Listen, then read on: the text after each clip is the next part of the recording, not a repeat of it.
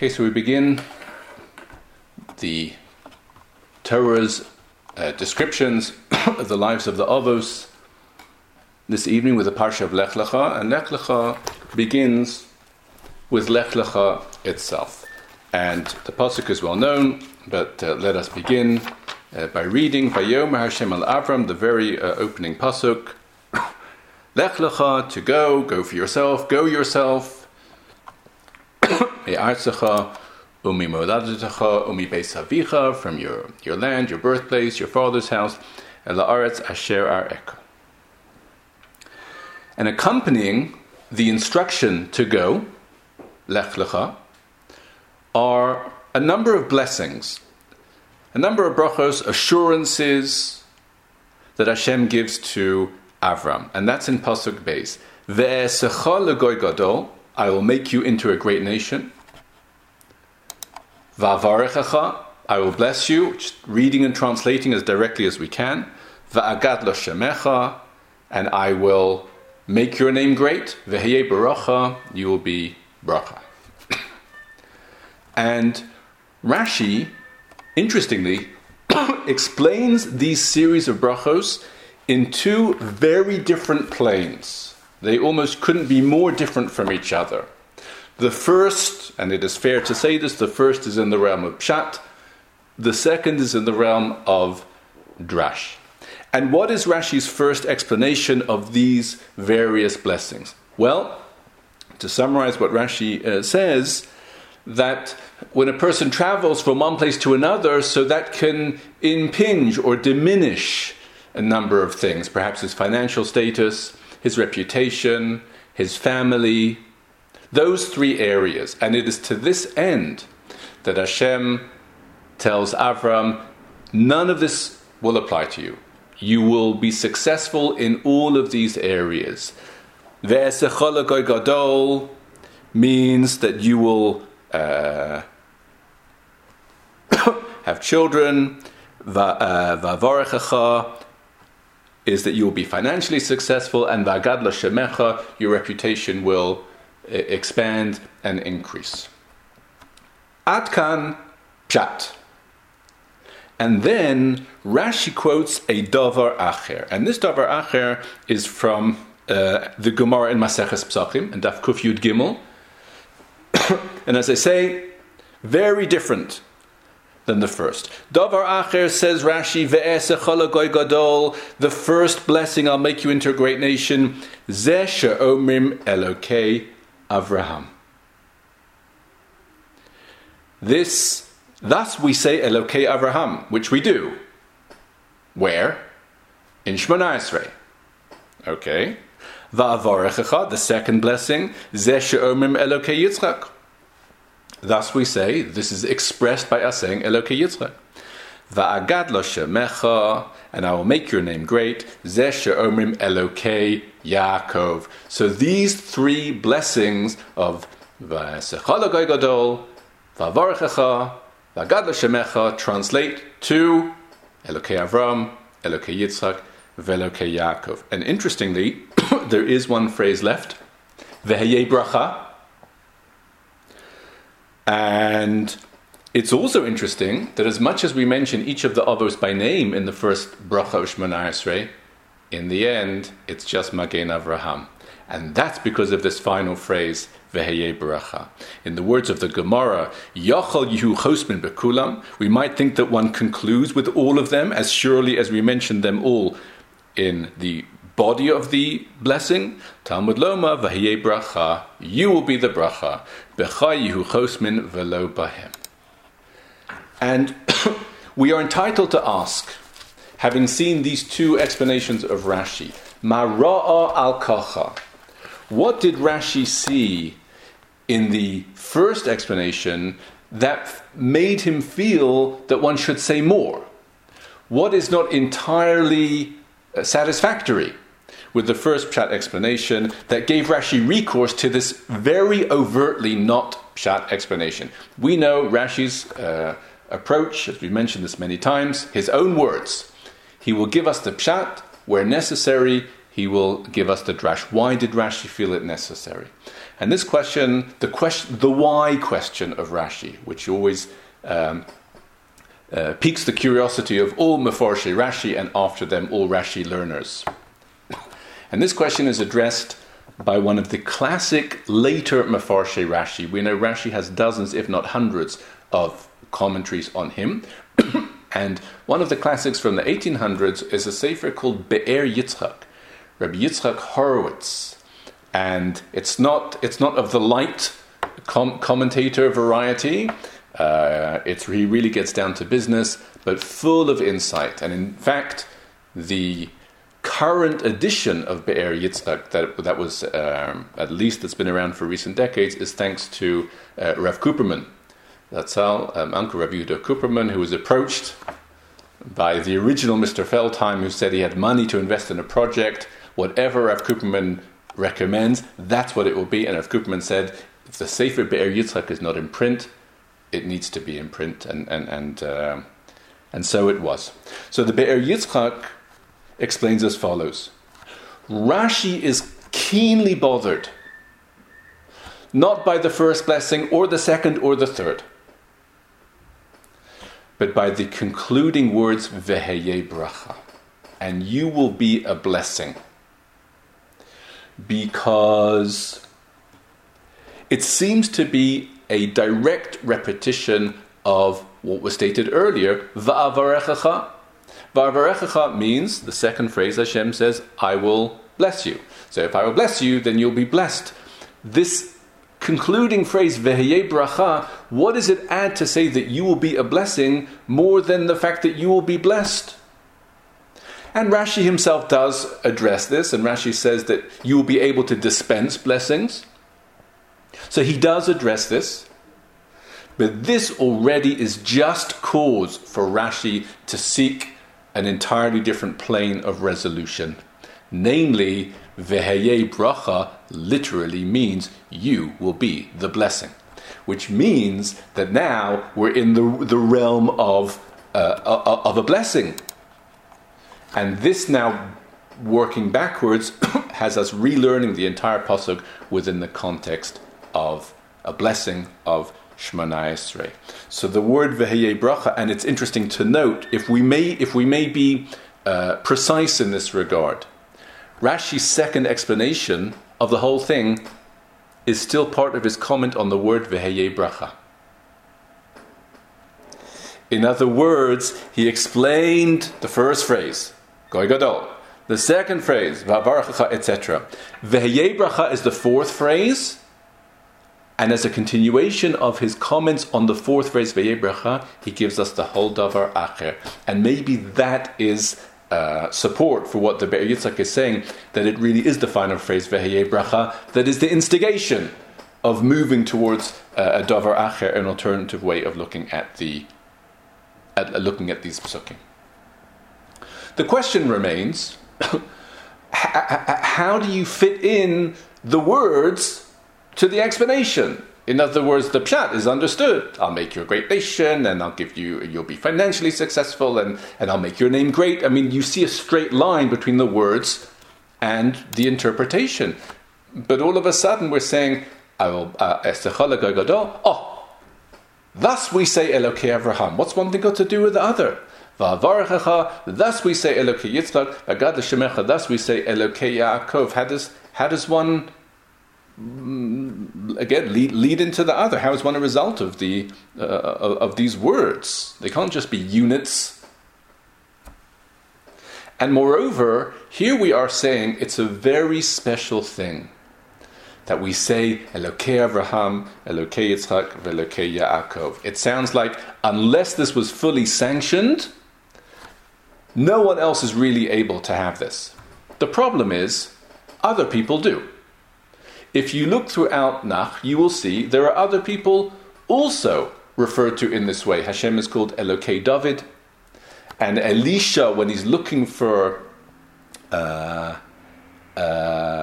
he refers to Hashem as Elokei Eliyahu, right? Elisha was a student of Eliyahu. So apparently, and they didn't get a Rashi, they didn't get some special message which allowed them to do this, which means the question as to whether we say it seems to be a function as to whether people say it. So why is it the product of a special blessing to say it? Even those without the blessing also say it, or have it said about them. So to get to the heart of what Rashi is saying, we go back to one of the earliest of the commentators on Rashi, and this is a sefer called Sefer Zikaron, written by Rabbi Avram Bukarat, I believe from the 1400s. So this is really one of the earliest of the Mefarshei Rashi. And the first thing he does is explain as follows. If you wish to know why other people have Elokei, them, but it's a special thing to be called Elokei, Avram, Yitzchak, and Yaakov, is because you need to distinguish between something that you are simply saying, which hopefully is true, or something you are saying as a praise of Hashem. As a truth, Hashem is the God of Eliyahu. He is the God of David. He's also the God of all of us, and of each and every one of us. So as something that is correct, one can say it. We say, Elokai. In the beginning, Elokai nitzor l'shani meira. You are appealing to Hashem as your God. But what's unique about the Avos is that this is said as part of a praise of Hashem. And with all due respect, says the Sefer Zikaron, it's not a great praise for Hashem to say that he's my God. It's true. It's extremely crucial for me, and it guides everything. But it's not a praise for God to say that he's my God. But to say that he is the God of Avraham, Yitzchak, and Yaakov, that's appropriate, and that's fitting for the opening blessing of praise. And the question is, why? Because at the root, says the Sefer Zikaron, to say that Hashem is the God of an individual is not a great praise, but to say that he's the God of a nation, or the God of the world, I mean, now we're talking. That's a praise. To say he's the God of an individual is a fact, but to say he's the God of a nation, that's a praise, especially the Jewish nation. Which means, if you then probe this just a little further, what are we saying? We're saying that Avram, Yitzchak, and Yaakov, even though physically or biologically they were only individuals, nevertheless they attained the status of the entire Jewish people, each of them. And that's really what lies behind the idea of saying, you say Elokei Avraham, that's a praise. It's a praise of Hashem as surely as if you called him the God of the Jewish people. Because Avram is the Jewish people. In his time, he is the Jewish people. And in Yitzchak's time, he is. And in Yaakov's time, he is. And with this in mind, we go back to the words of the Pasuk. Because what is the first blessing in Pasuk Beis? Ve'esecha legoy gadol. I will make you into a great nation. Now, of course, on a pshat level, we understand that means that I will give you many descendants who will in time become a great nation. But this second way of looking at it, Hashem is saying to Avram, you will be a great nation. You contain the entire Jewish people in you, and therefore you have the status of a goy gadol, of a great nation. And thus we say Elokei Avraham as praise. Va'avarechacha, I will bless you, and to bless is always to increase. In other words, not only will you have this status, but it will then devolve on your son Yitzchak. Va'agad l'shemecha, your name will be great, even that your grandson Yaakov will also have the status of the Jewish people. And thus, as the Sefer Zikaron, one need not be perturbed by the fact that we find Elokei David and Elokei Eliyahu for the reasons that we said, because that was said as a statement of fact. This is said as a statement of praise.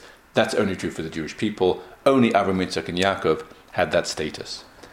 And this is really a fascinating idea. The notion that in their time, each of the Avos carries with them and therefore is considered to be the Jewish people at that time. And I recall Rav Kupperman mentioned to me that this could give us deeper insight into an idea that we see begin with Avram that continues through the Avos. Maaseh Avos Simon Labanim. What happens to the Avos is a sign, we say, for their descendants. And as we've explained many times, it's more than a sign, because a sign is merely information. This is not information, it's formation, in the sense that these are enabling experiences. The experiences of the others on their individual level enabled and facilitated and allowed for the experiences of their descendants on a national level. It allowed it to happen. Once we understand that each of the Avos in their time is the Jewish people, so in a sense we can now take this to a further level, because we're not merely saying whatever the Jewish people will subsequently experience has already been experienced by one of their patriarchs. Rather, we will say that whatever the Jewish people will subsequently experience has already been experienced by them. The Jewish people in an earlier generation have already experienced this. That's what facilitates it. They've already done it. How have they done it? In the form of Avram, who is the Jewish people. So too with Yitzchak, so too with Yaakov. And in fact, this will lead us straight into a later comment of Rashi, as explained by the Meshech Chochmah, and that is in the beginning of Perek Tesvav. If we move a bit forward in the Parsha, and we are now in the Bris Ben HaBesarim, the covenant between the pieces, and that's where Avram is told about the future, about his descendants, the exile in a land that's not theirs, returning to the land of Israel. So Perek Tesvav, and we are looking at Pasuk Hey. Perek Tesvav, Pasuk Hey. Vayotzei oso achutza. Hashem took him outside, and he told him, Habet na shamayma, look at the stars, look upwards, usvar kochavim, count the stars, and tuchal lisborsam, if you can. Vayomelo ko yezarecha, so will your descendants be. So this is when Avram is told that he will have innumerable descendants. And how does it begin? Hashem took him outside. And of course, the question is, outside of where? And once again, Rashi begins with Pshat, because Rashi says, and he tags it as such, Lefi Pshuto, on a simple level, Hotzio me ahalo, he took him from outside his tent. If you're in a tent, you can't count the stars. So he took him outside, Le'osa kochavim. But interestingly, Rashi, again, is not entirely happy with that Perush as the only thing to say. Perhaps because, maybe it's redundant to say, if he needs to be outside, so then just tell him to count the stars and he'll go outside by himself. And moreover, perhaps one can count the stars from inside. Stand by the doorway and have a look around. So either way, Rashi says more. And the second Perush of Rashi is Ulefi Midrasho, on a level of Medrash Amarlo, he said, Seimi itstagninus shalcha. You are hereby being removed from your astrological limitations, from your astrological designation. Why? Because Shira'isa b'mazalos, you saw in the constellations, and Avram we know was adept and expert in these things, she'eincha asid lahamid ben, that you will not have a child. But I'm telling you, Avram ein lo ben, aval Avram yesh lo ben.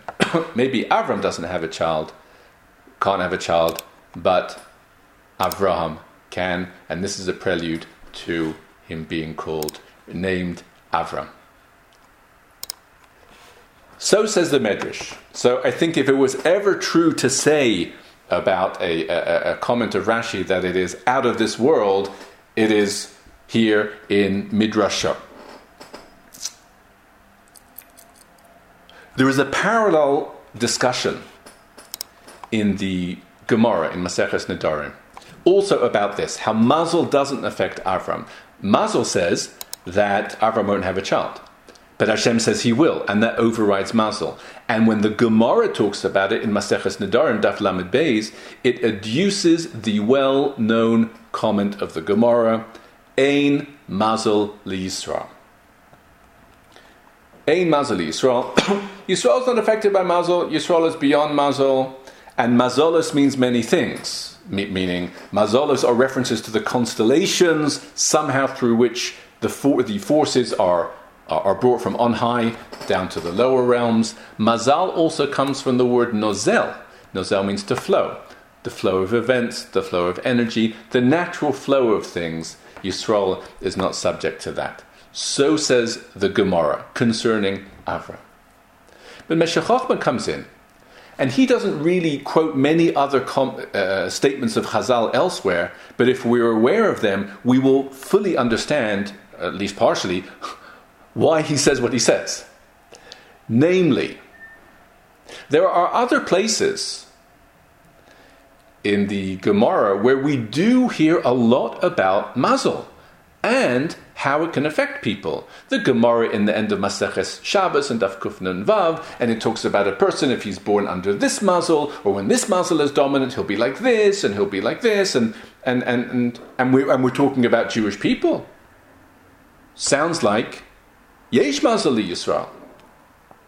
And moreover, the Gemara in Maseches Moed Katan and Daf Kaf Ches has one line which seems to leave almost nothing outside of Mazel. The Gemara says, Bonei Chaye Umezone, children,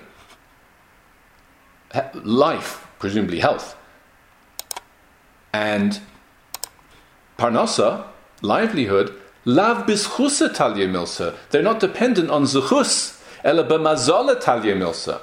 They're dependent on Mazel. Now, obviously, that needs to be somehow understood. It can't be across the board, as if to say nothing that a person does will make any difference to his parnasa. But one thing's for sure, it sounds like Mazel is a factor, no question about it. So what's the resolution? Here we are, we say, Ein Mazel liYisrael. Mazel does not affect Israel. But the Gemara itself states very clearly that it does have an effect.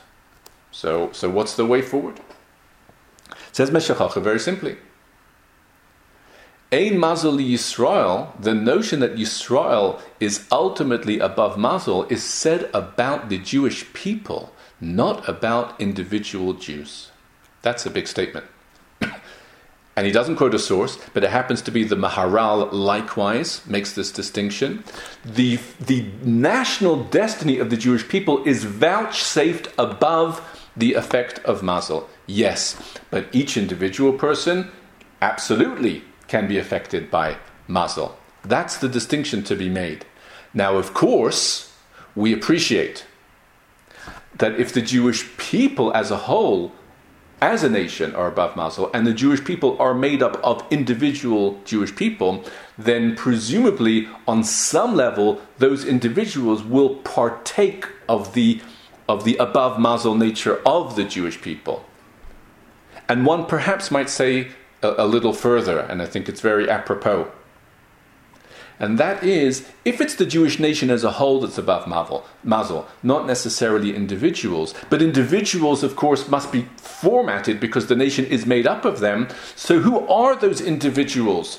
Or to what degree will a person be given this immunity or elevation above Mazel? It could be that it's the extent to which he attaches himself and makes himself a part of the Jewish people. Because it is the entity called the Jewish people that's above Mazel.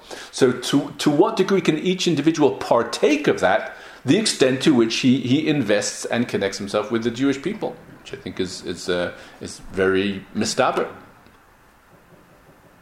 This is Meshech Chochmah's distinction, and again preceded by the Maharal. And therefore, among many other things, what we learn from here is next time you have a simcha and someone comes to wish you Mazel Tov, do not respond by saying Ein Mazel liYisrael, because as an individual, you should accept his blessing, whatever Mazel Tov means. The only question that remains is having distinguished between the nation concerning which we say Ein Mazel Yisrael and an individual where we would say that is affected by Mazel, but go back to the original case of Ein Mazel Yisrael. It was originally said about Avram. Hashem raised him above his Mazel. But Avram is one person. And therefore, as per our distinction, how can one adduce the concept of Ein Mazel Yisrael? However, says Meshech Chochmah, when one has many that are dependent upon him, he is considered to be like the many. And in terms of the Sefer Zikaron, we may add, not only does he have many dependent on him, he is considered to have the status of that entire nation, and therefore he is in an unusual situation. Avraham, Yitzchak, and Yaakov would all be there, one individual, but because they have the status of the entire nation, we would say about them, Ein Mazel Yisrael, as indeed the Gemara does. So having discussed the opening blessings for Avram with their attendant ramifications and emanations, I'd like to now move to a parsha later on, which is the section dealing with Hagar and Sarai, which is Perek Tet Zayin. And as we will see, there is quite a bit to say. How does it begin? It begins with the difficult situation. Sarai does not have children. And she recommends to Avram that perhaps Hagar will, that he take Hagar as a wife, and then that could, either Hagar's children will be like Sarah's children, or maybe if Hagar has children, Sarah will start to have children, which can also sometimes happen, and so it is. And Pasuk Daled Vayavo al Hagar Vatahar. So then Avram marries Hagar. She conceives very quickly, relatively quickly. Vateire ki harasa, and she sees that she's conceived. Vatekal giverta be'eineha, and she starts to treat her mistress Sarai lightly, in a denigrating way. And Sarai is very upset about this. And moreover, Sarai complains to Avram, and Sarai begins to give Hagar a hard time. So much so that Hagar actually runs away. And on this, it's important to mention, it's a separate discussion, but should be referenced, there is a famous comment of Ramban, who actually is critical of Sarai for dealing with Hagar in this way. However, many defend Sarai. Amongst them the Abarbanel. Abarbanel is not hearing any criticism of Sarai. In other words, there is more than a personal issue here. Perhaps one could say personal would be enough, but there's more than a personal issue here. Because the notion of Hagar denigrating Sarai is not just an issue of insulting her. She is undermining Sarai's entire work and her entire life's mission, because Sarai is about calling people to around Hashem's cause. Avram megaris hanoshim, Sarai megaris es hanoshim. She's a role model. She's a leader. She's a guide for many. And what is Hagar saying?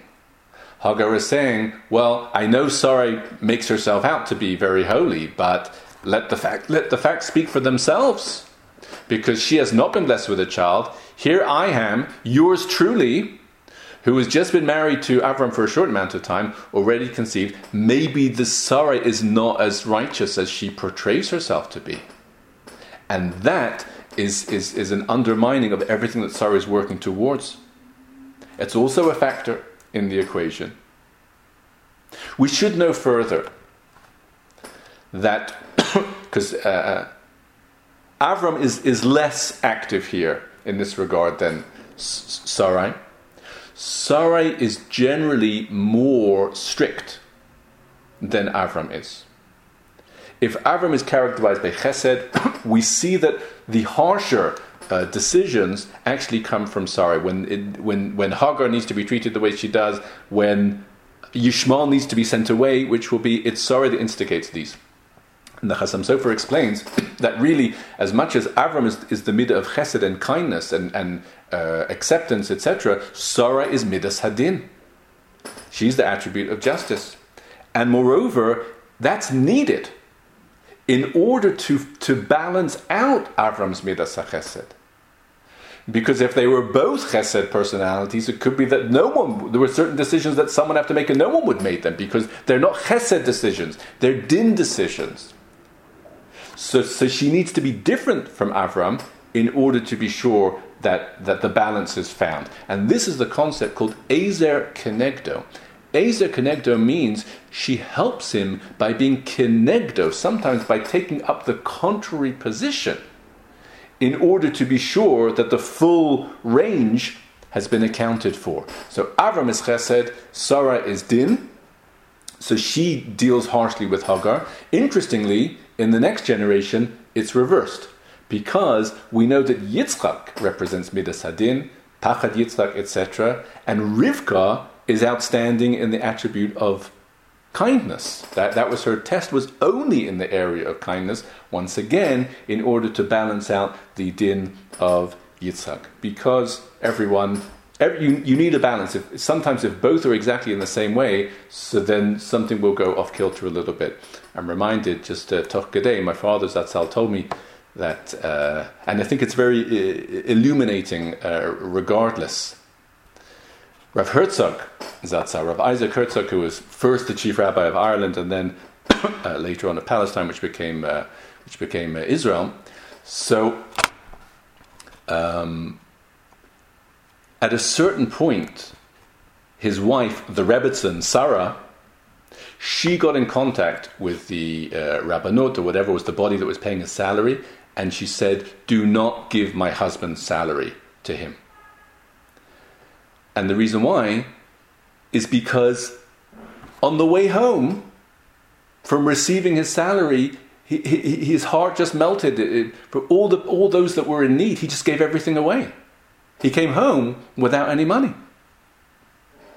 And I think that's also very illuminating with regards to Rav Herzog. There was no greater intellect than Rav Herzog. But to see a Jew in need, so the intellect was just put to the side, and he gave him whatever he could. Says the Rebbetzin, we can't live that way. Do not give him any money. That's Ezer Kenegdo. Someone needs to receive the salary and hold on to it for the household's needs. So Hagar runs away. And the pasuk says, where are we? In Zayin, Vayimtsa'a malach Hashem al ein hamayim b'midbar. And a malach finds her. It's a very interesting expression. A malach finds her. One gets the impression that the malach was wandering around and then he kind of came across Hagar. What does it mean for a malach to find someone? How does he lose them? That he finds them. One could say a malach appears to them. But what is the meaning of vayimtsa'ah? A malach found her. Well, the Malbim explains that to see a malach, to see an angel, is a prophetic experience. And a prophetic experience, even if one is on the level that one can do so, and seemingly Hagar was, which gives us further insight into the stature of the people that we're talking about. I mean, a malach doesn't appear to most people, but he appears to Hagar. But even if she's on the status, is of status that can allow her to have such a vision, but conditions need to be right. One needs to have peace of mind. One needs to be in a meditative state. One needs to be settled. One cannot be agitated. And what that means is that as long as she's running away, so she's in the desert and she's anxious and she's lost and she's this the way and that way. So the malach can't find her. He can't get through to her because she's not in a state of mind or a state of being that is receptive or conducive to a prophetic experience. What does Pasuk Zayin say? Vayimtsa'a malach Hashem al ein hamayim. She reached a stream. She found some water. She sat down. She had something to drink. She rested a little bit, and finally the malach was able to communicate with her, and that's called Vayimtsa'a malach Hashem. Very interesting. And what does he say to her? Vayomar pasuk ches Hagar Shifra Sarai. Hagar, the handmaiden of Sarai, Emi zebas va'ana telechi. Where are you coming from? Where are you going? All these introductory questions are very interesting, because if he's a malach worthy of the name, he knows exactly where she's coming from, and he knows exactly where she's going, which of course he does. So what's the meaning of this opening question? And one could say, and this is to begin to initiate a conversation, as if to say, not to start with the message straight away, but rather, and perhaps again, if Hagar needs to be in some way settled, so just to begin, where are you coming from, where are you going? And she answers, I'm running away from Sarah. But the Sforno has a different understanding of this question, of this double, two-pronged question. Where are you coming from and where are you going? It is not informational in nature. He is not inquiring where she's coming from and inquiring where she's going. It is an emphatic statement, as if to say, and this is really his introduction to what the angel will ultimately tell her to go back, because what is he saying to her? Hagar, where are you coming from? In other words, think where you're coming from. Think what you're turning your back on. Think what you're saying goodbye to. Va'ana telechi. Where are you going? What are you headed towards? How can you compare it? Life is difficult for you. That may well be, but maybe it's worth it, because look what you'll be giving up on. Look what you'll be forfeiting. You're going away from the house of Avram Avinu. To where? To some other place? So it's an emphatic question, which just for Hagar to stop and consider what she's doing. And Hagar says it's difficult, but the angel says it's worth it. Go back. And then he tells her that she will have a child. Pasuk Yud Aleph. Vayomer la malach Hashem hinach hara b'yoladet ben. You will conceive. You will have a child. V'karas shemo Yishmael. And you'll call him Yishmael. Ki shama Hashem el anyech. Hashem has heard your difficulties. That's Pasuk Yud Aleph. That seemingly is a comfort for Hagar. You will have a child. But the next pasuk says, V'hu yeh pera adam, he'll be a wild person, yada bakal, he'll mix in with everyone, yad kalbo, everyone will mix in with him. He'll be starting up with everyone, they'll be starting up with him. That seems somewhat less reassuring than the first one. The first one says you'll have a child, maybe just stop there. But he starts to describe him, and the description is terrible. He'll be wild, and he'll always be contending with people. I mean, is Hagar meant to feel better after Pasuk Yud Beis? Why is he telling her this? So the Ber Yosef says, Ber Yosef Salant, also, this is also words of exhortation, or words of musar for Hagar. Why? Why is she so acting in such a lordly way over Sarah? Because she's expecting a child. Sarah doesn't have a child. So the Malach says, you will have a child, but not every child is worth getting so excited about. He is not worth you acting in such a high-handed manner towards Sarai, because I'll tell you a few things about him, and then see whether you still act in the same way. And this is the beginning of Yishmael. What's interesting is, before we get to the naming of Yishmael, just a very interesting point. We'll see how it's a complementary part of the discussion. Pasuk Yud Beis, Vatikra Shem Hashem Hadover Ela, and she called the name of Hashem, that is to say Hashem's representative who spoke to her, Ata Kel Ra'i, you are the God of whom I have seen, of my vision. Ki Amar Hagam Halom Ra'isi Acharei Ra'i. Even here have I seen after I have seen. Very cryptic words. Even here have I seen after I have seen. What does that mean? Pasuk Yudalad, Al Kain Karala Be'er L'chai Ra'i.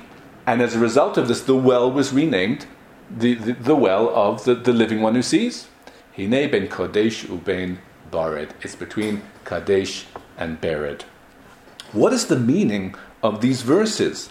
I've seen, after I've seen, even here, she renames the well, and it's between Kadesh and Bered. I mean, what is this information doing for us?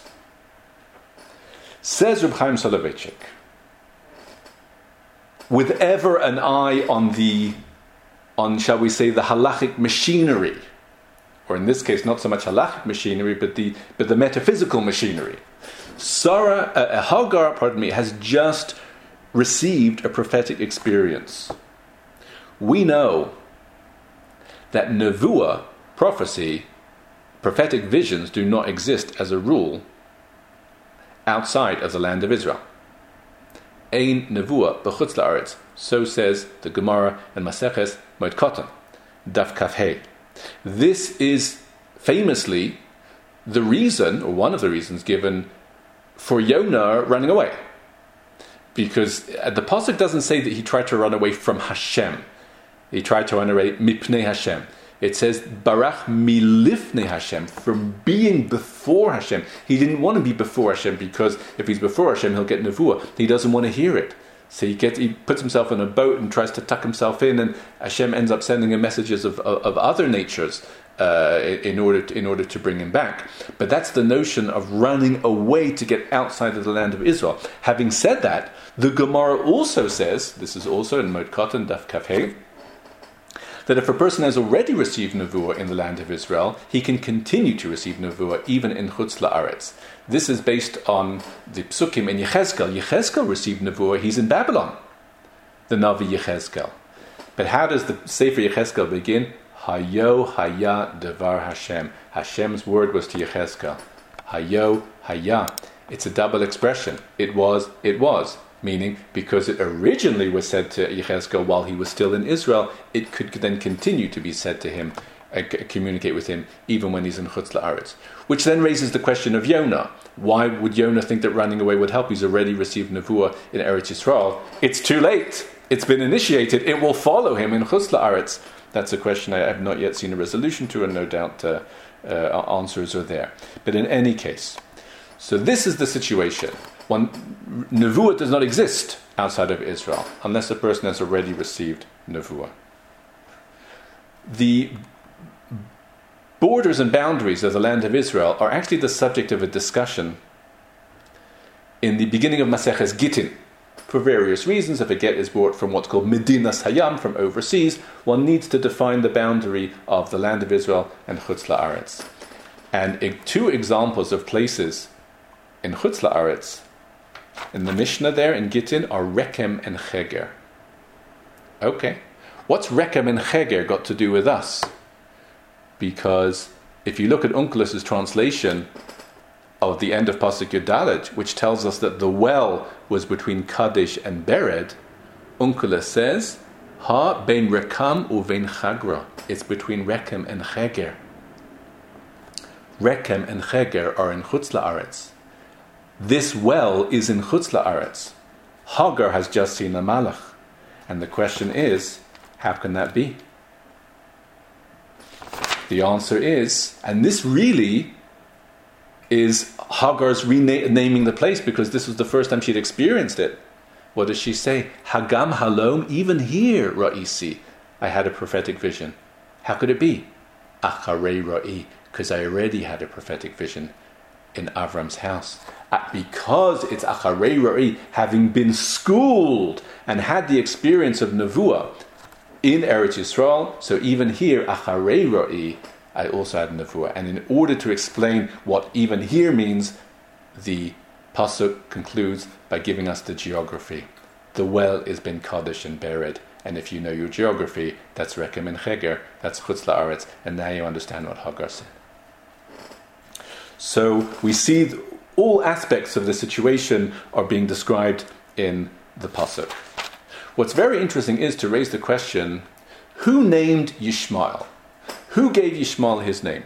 The reason I mention this is because the angel says to Hagar in Pasuk Yud Aleph, Vayomer la malach Hashem, hinach harav yoladet bein. Okay, as with the pasuk that we read before, you will conceive, you'll have a child. V'karas shemo Yishmael, and you will call his name Yishmael. It sounds like that's a name for Hagar to give. However, when it actually comes to it, and Yishmael is born, pasuk says in pasuk Tesvav, Vateled Hagar laAvram bein, and Hagar had a son for Avram. Vayikra Avram shem beno asher yalda Hagar Yishmael. Vayikra, Avram called him Yishmael. What's the implications of who calls him Yishmael? The Malach said that she should call him Yishmael, but she didn't. In the end, Avram called him Yishmael. So this is discussed in the Sefer Sha'arei Aaron. It's a Sefer that is generally well known because it is a digest of many, many Mefarshim. It really is an incredible work, multi-volume, which means that it's only once in a while that he actually, in his modesty, only rarely presents his own thoughts. But here he does. And his name is Aaron Rotter, still alive, I believe. It's got to be in his 90s. And he says that the idea of Hagar naming the child, after all, she's the maidservant. We never really find that the maidservant gives the name. In other words, when Rachel and Leah's maidservants have children, it's Rachel and Leah who give the name. And really what they're doing is assuming motherhood on the broader family, also the children of their maidservants. Or alternatively, it's the husband who gives the name. So what is happening here? Effectively, the angel is saying, you are now disenfranchised from Avram's household. Sarai will not be naming your child because your child will not be considered her child. There's too much of a bridge between her and you. And you are not enough of a peer, shall we say, for Avram, that Avram would name the child either. You're not his wife in the way that Sarah is. So you name the child. He's yours. But he's not Sarah's and he's not Avram's. And that is something that Hagar did not accept. Because obviously she doesn't like to see herself as being relegated and distanced or disconnected. So what did she do? She did not name him Yishmael. She may have told Avram that would be the name, but she waited for Avram to call him Yishmael. Why? Because through that she was seeking, yes, to be connected to Avram through Yishmael. If he gives the name, then perhaps she can be brought back in. So these are very interesting currents. You see what the difference that it makes. Who's the one that gives the name? Who is assuming, in a sense, establishing a connection? And that's why when Avram gives the name, Pasuk Tesvav, Vateled Hagar laAvram bein, she bears a son for Avram. Vayikra Avram shem beno asher yalda Hagar Yishmael. The pasuk repeats that Yishmael was his son, because in a sense that's really what's happening. By he's becoming more his son, so to speak, by Avram giving the name. And I think there's room to elaborate upon this idea, because in the end of our Parsha, Perek Yud Zayin, the final chapter, and there's so much in Parshas Lech Lecha, we've left out more than we've covered, but in the end of the Parsha, so you have the section of Milah.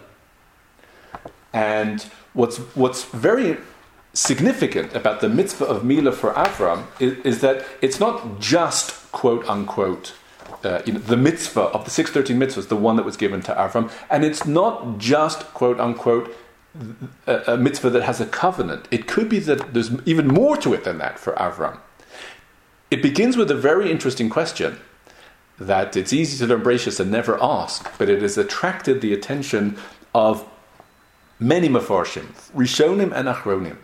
Namely, and it might sound a bit striking to hear it, were the Avos Jewish? Who was the first Jew? By which we mean, we know that there is a concept called Kedushas Yisrael. One can convert and assume Kedushas Yisrael. Did the Avos do that? They were without a doubt the forebears of the Jewish people, but did they themselves become Jewish? Or perhaps no?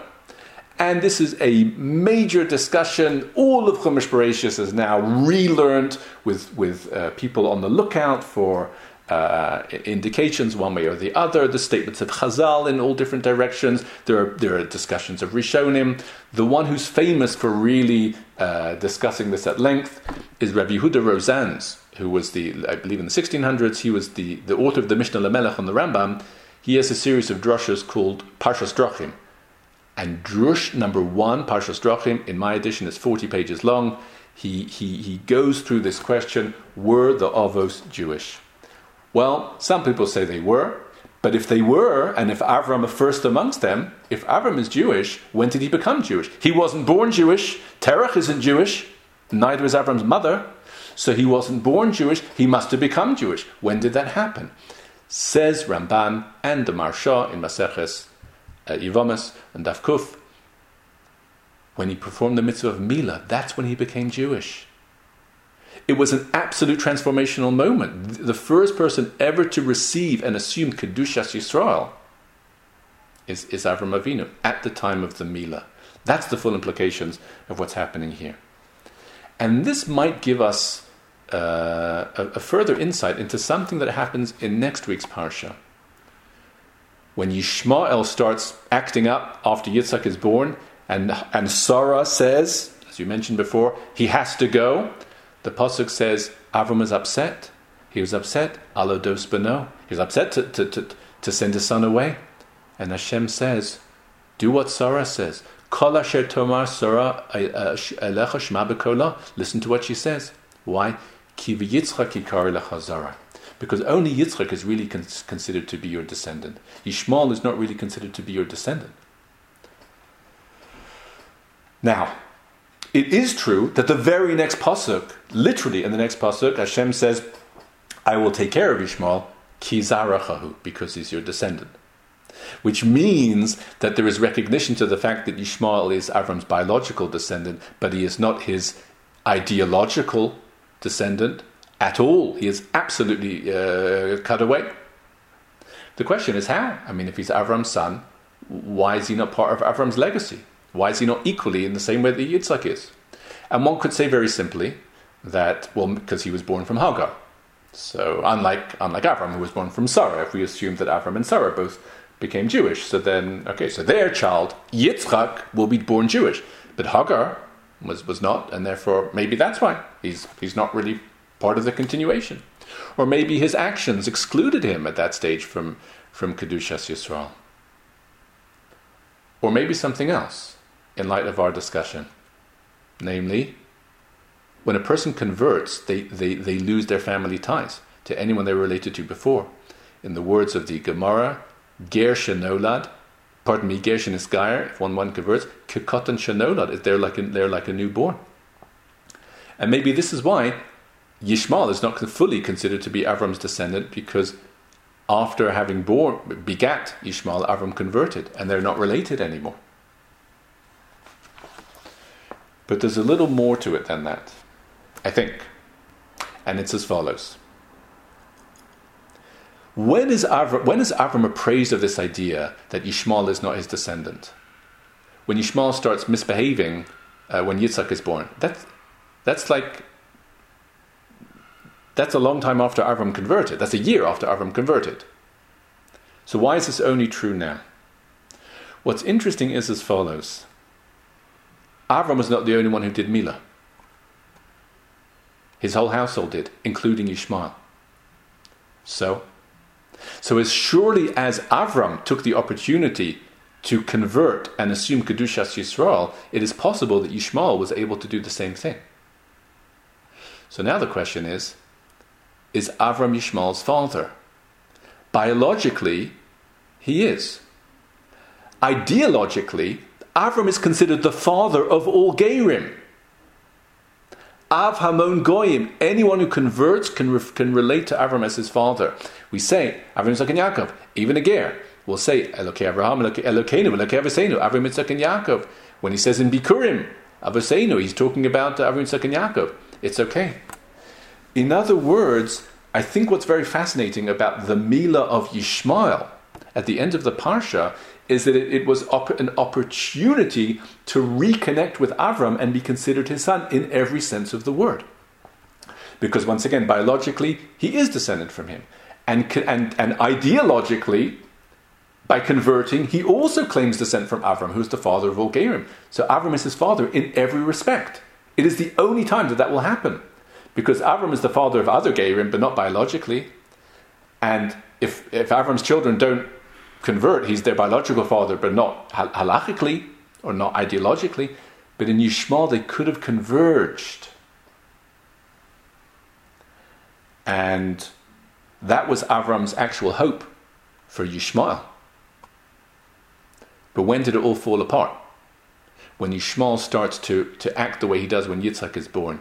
Sarah says he has to go, and Avram is upset. Why is Avram upset? Because Avram is saying, but he's my son. Al odos beno. And Hashem says, no, he isn't. Listen to Sarah. He isn't. And moreover, as we know, when it says, whatever Sarah says, Shema b'kolah, Rashi says, listen to her Ruach HaKodesh. Why does she need Ruach HaKodesh to know that Yishmael is being a bad influence? You just need eyes in your head. He's being a bad influence. But the point is, you need Ruach HaKodesh in order to determine that his behavior indicates that he would never assume Kedushas Yisrael when he did Milah, even a year back. That is a significant piece of news for Avram, and this is the time when it becomes clear that Yishmael is cut away. And what do we say about Yishmael? And with this we'll conclude. Coming back to the Malach in Pasuk Tet Zayin, as we said, Yado b'kol v'yad kol bo. His hand against everyone, everyone's hand against him. Which one is it? Both together? Are they a contradiction? There's many Perushim, but the Ibn Ezra says these are two stages. Stage one, Yado b'kol. He's against everyone, seemingly with some level of success. Stage two, Yad kol bo. Everyone then pushes back against him, and that will be the end of him.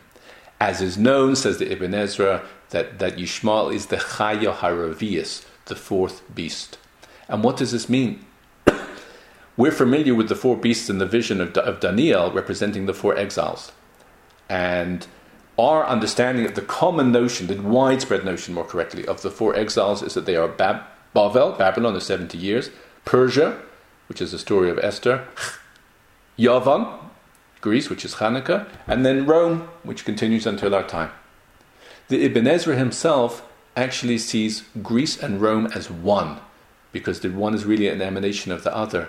And they're both number 3. And what's number 4? Yishmael. That's what he means when he says that Yishmael is the Chaya Haravias. He's the fourth beast. He's the fourth exile. For the fourth exile. And as improbable as it might have sounded, the notion is that he emerges as this very powerful force, and Yada Bakol with some measure of success. But that's the first stage. Second stage is Yad Kolbo. Is that everyone then rebounds back towards him and finishes him. And Yishmael is referred to, I don't think one needs a more poignant description of Yishmael than Pera Adam. Pera Adam means he's a savage person. He's a wild person. And that is something that, of course, we've seen in these very, very difficult days and weeks. And all of this is told to Hagar from the very beginning. And for us, therefore, we need to hold fast to doing all the things that we know we should be doing, and pray for a swift transition from the first part of the phrase to the second, from Yado Bakol to Yad Kolbo, which will be a decisive end to Yishmael and the pathological essence that represents him, and that's something that we should see and hear of. Bimheira B'Yamin. Amen.